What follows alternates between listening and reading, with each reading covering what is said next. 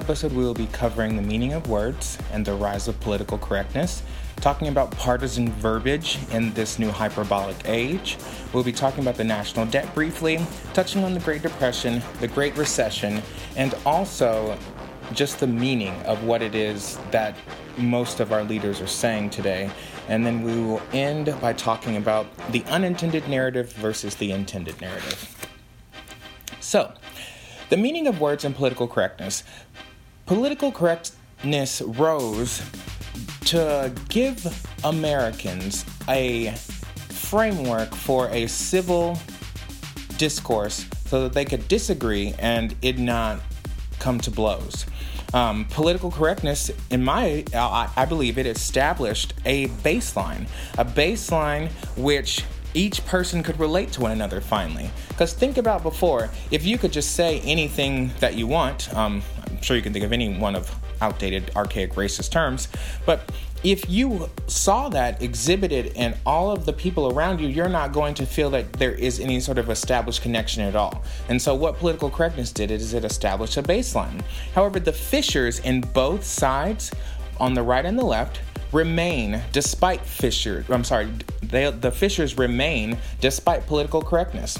And why is that? It's like if we're trying to play along and be good and be PC, so to speak, why is it that there are fractures and fissures within the Democratic and Republican parties? Well, the GOP abandoned political correctness during the rise of the Tea Party. This started in, I believe, 2010 and is still going on. The baseline was lost when the Tea Party rose, and like when Ted Cruz shut down the government, Rand Paul made a number of speeches when someone screamed out that Obama was a liar. The baseline was lost. The agreement, the social contract to conduct ourselves with fairness was lost. And besides the GOP's abandonment of political correctness, Facebook and the news media have put each person into an echo chamber. And what do I mean by that? An echo chamber, if you sit in a really echoey room and you just are making noise because you love the sound of your own voice, that's exactly what Facebook and the news media has done. Our news media is so fractured. And if you watch one channel to the next channel, I literally yesterday watched Fox News and then I watched CNN, and both networks were covering the other, talking mad shit about each other. Just, it's so strange to me. And the media seems to also not want to acknowledge the fact that they pump up things to be far worse than they actually are. The hatred and the vitriol that is exhibited in the media, I don't necessarily know that that's true in every city and every state across America. And then finally, we have fake news. Fake news ultimately tanked political correctness because we live in an age now where we are unable to trust the things that we see immediately. Everything that we come in contact with or come across, information-wise, requires vetting and confirmation. And that has made us skeptical of one another, of the media, of the government, just across the board. Okay, moving on to partisan verbiage in this hyperbolic age fueled by lies. The GOP verbiage and misnomers. A misnomer is a word that is used to describe something that does not accurately describe it. And verbiage is just the words that the grand old party uses. The misnomers I'm specifically citing are entitlements versus tax breaks, stimulus versus bailout, and dehumanization of the other side. What the dehumanization part of it, I'll start there. If I look at someone who is of African American descent, and to me, I see a porch monkey or a coon or something like that, using that as examples, that is a misnomer to describe a human being who is brown-skinned. Follow that? Okay, and let's go back a little bit more to stimulus versus bailout. So a stimulus package it's derived from the word stimuli, which is to excite or to bring to life. And so we're going to bring the government and we're going to bring the economy to life. We're going to do a stimulus package. However, when President Obama had to do what he did to save our auto industry, the banking industry, and a number of other industries, it was largely revered to be a bailout, and it was wildly unpopular according to some. So what makes a stimulus package a stimulus package, and what makes a bailout? And then finally, entitlements versus tax breaks. The idea of an entitlement is saying that there is something owed to this person or group that they have not worked for, that they are not deserving of, versus tax breaks, specifically the most recent Trump tax cuts, that went largely to the 0.1% and to corporations. So how is it? Because the bottom line is this. When Mitch McConnell stands there and says, oh, well, we've got to reduce the national debt because of this, and this, and does not acknowledge the $2 trillion that they added to the deficit by way of the tax cuts, and how that is dishonest, and it's not even hyperbolic, it's just a lie. Excuse me. So, the thing I need people to understand is that the U.S. government, think of it like an entity, like a business. And the taxes that are coming in from federal income, all that stuff, that is our revenue. That's our revenue stream. And the entitlements and the tax breaks is money going out a lot of times. Actually, most of our entitlements are backed by a fund that is fed into by way of direct payment from most of our constituents and most of our compatriots is checks. And you'll see that on there where it says Medicare and Social Security, all that. But the result is that it's money that's not going directly into the state to make the state better, like its institutions and such. So why is it that something is an entitlement or a tax break when the result is the same? The entity that is the government has reduced revenue and therefore increases its debt. But because of partisanship, the GOP will not call entitlements what they really are, which is investments in our greatest resource, which is the American people, versus tax breaks, which I get that it's a tax break, but also you must acknowledge that it has added to the national debt. And when the GOP previously has always harped on that, it doesn't track. And so I think that we've got to realize that the grand old party, the Republican Party, is not the party of fiscal conservatism. The Republican Party is not the party of a balanced budget. The last party that balanced the budget was Bill Clinton and the Democrats. Okay. So, dehumanization. The Democratic verbiage and misconceptions.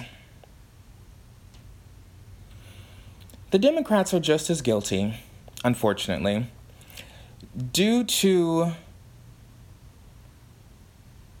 what I call selective outrage, or when they get the outrage machine all fired up. When we do that, we make ourselves look small. We make ourselves look as though we have a number of misconceptions about this world and what's going on in it that we are unable to see beyond to be pragmatic, objective, thinking beings. And furthermore, so let's talk about like sanctuary cities versus the rule of law. Anytime someone brings up something about sanctuary cities, the Democratic Party immediately pivots to talking about xenophobia, which is fear of immigrants. But that is not necessarily the case in every situation. Sanctuary cities and the arguments for and against them are all valid. However, many of the arguments against them deal with public safety, like giving people driver's licenses who may not have been properly trained, giving people driver's licenses who are not technically citizens who might possibly be able to use those to go and vote when they're not actually a citizen. Those are real concerns. And when we, on the left, decide that, oh, well, you're just racist or you're just xenophobic, we are ignoring the rule of law. The rule of law. The bottom line is that the immigration system, as it currently is our fault. Every one of the 329 million Americans, we are all complicit in allowing this just really, really fractured system that is bogged down and is devoid of, I think, about 30% of the immigration judges that are supposed to be sitting so that the immigration court court cases can move forward. So, sanctuary cities versus the rule of law. One side pivots to calling the other side xenophobic, which is just name-calling. And the other side talks about the rule of law, and they frequently espouse ideas apropos to that of a strict constructionist, which is someone who wants to follow the actual words of the Constitution. And the problem with this is that the elite in America, specifically on the left, the elitist terminology is very, very condescending, and when people do not understand something, they're already uncomfortable, and when you have the messenger standing there just emboldened in their indignation, it is not a good combination. It makes people feel like, well, it makes the other side feel like you're not existing in reality because you are not acknowledging that the laws on the books say that it is illegal to enter the United States of America unless by this and that and that and that. So when the Dems and the left all pivot whenever we talk about sanctuary cities, they're basically abdicating the rule of law. And the thing about it is that our laws are what gives them power. Our laws are what protect the weak and the vulnerable. And it's frustrating. It is very frustrating for me to sit back and watch. And now that we have the elitist terminology, words like deplorable and demagogue, they have become so popular this election season. And the problem with it is that I'm sure a number of people can't identify exactly what a deplorable or a demagogue is. You know, when you say that, because of the prevalence of the American low information voter, you are not speaking to your audience. You're not meeting your audience where they are. You are speaking over them, and you're trying to demonstrate to the listener how many big words you know. And dehumanization, whether we're calling one side deplorables or thugs and gangs, or if we're calling one side niggers and spics, it doesn't matter. The dehumanization all play into the steps of genocide. There is a formula that Hitler followed, that Mussolini followed. There are steps to this process. And unfortunately, though our current president is not a murderous dictator, he is not Hitler, he is not Mussolini, the likeness of his go-to method to motivate his base to that of Hitler when he was trying to start his revolution uprising, and to Stalin when he was trying to start up his revolution, and to Mussolini when he was trying to start up his revolution, so to speak. It makes people nervous, because those of us who we consider ourselves to be elite, quote unquote, we remember. We have not forgotten our past. We remember. And so whenever you have groups like Antifa or the white nationalist movement perpetrating violence against their opposition, that lets me know that that group of people has dehumanized their opposition to such a degree that they are willing to cause them bodily harm and feel as though there is no recourse for it. And I talked about the national debt a little bit earlier. And I had stated in part 1 of this segment that investments in the people they're being misrepresented. They are. Investments in the people are being misrepresented as entitlements for the quote-unquote entitled. I don't really know people who are on food stamps that feel as though they are owed them. Most people are raising families. Most people are working jobs that are not paying them enough, and so they're trying to find a way to survive and get by. And the thing about it is that investment in the American worker by way of a quote-unquote entitlement program, it is no different than making an investment in a company that you think will have a great return. Because the reason why there are programs like food stamps, like Social Security, one, the Great Depression, the Great Depression versus the New Deal, the Great Society, these were policy proposals put forward by Franklin Delano Roosevelt and Lyndon Johnson that changed the baseline for low-income, bottom floor, basically, housing in America. And what that did is it elevates all of us. It raises us all up. But when we have Wall Street running the government, especially now, Main Street is lost. The tax cuts that President Trump passed, the tax cut for Main Street for middle-income Americans is only there for 2 years. So why is it that the corporate tax rate is permanent? Well, I'll tell you. Consumer confidence. Our financial system in America is based on consumer confidence. It's not backed by the gold standard, not backed by the silver standard. It is based on consumer confidence. And the Federal Reserve is a private bank.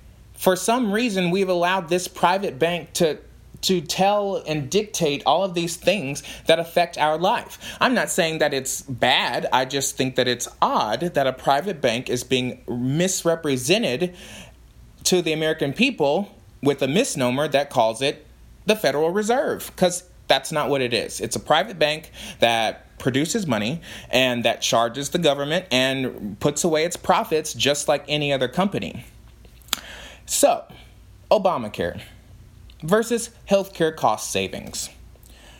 Obamacare brought health care to millions of people who never had it.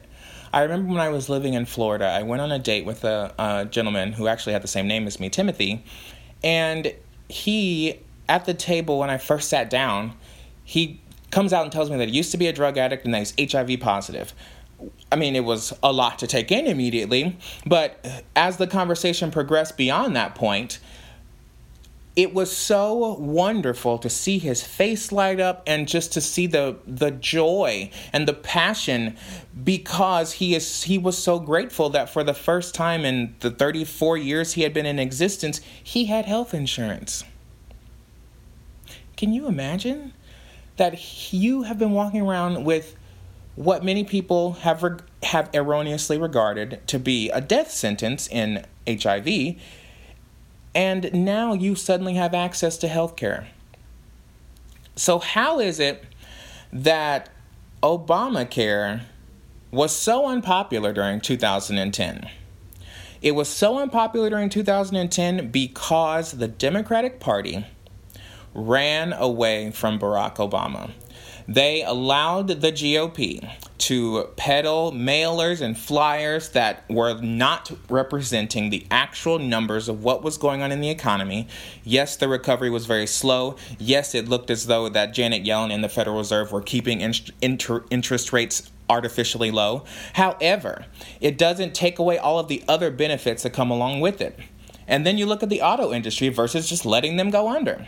If we had to let them go under, I mean, Saturn's gone now and no one's really losing their shit about that, but The auto industry speaks to the lifeblood of America. Cars are what change people's lives. When someone gets a vehicle of their own, they gain independence, they gain the ability to travel around, they gain the ability to help others, they gain the ability to be more present with their families because they can get there sooner and they're not waiting on the bus and then waiting on the actual bus for an hour and a half that's going to stop every block. So a car gives people power. So if we would have let the auto industry go under, we would have let our power go under in a way, as I see it.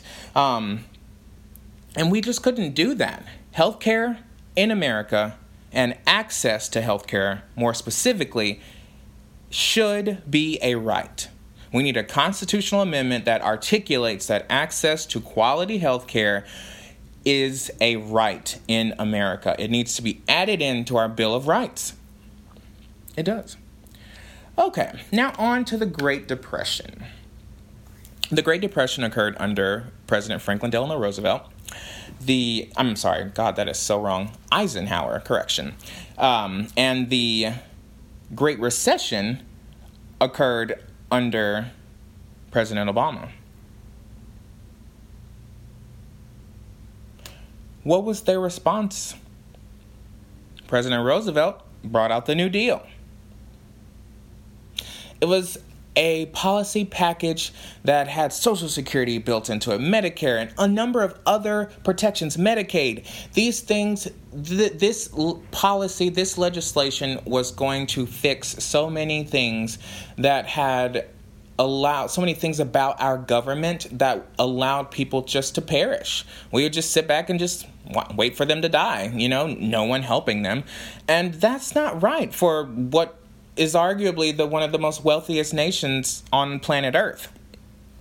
So the New Deal was released, and then later on down the line, you have President Johnson, who comes up with the Great Society, which builds on the New Deal even more.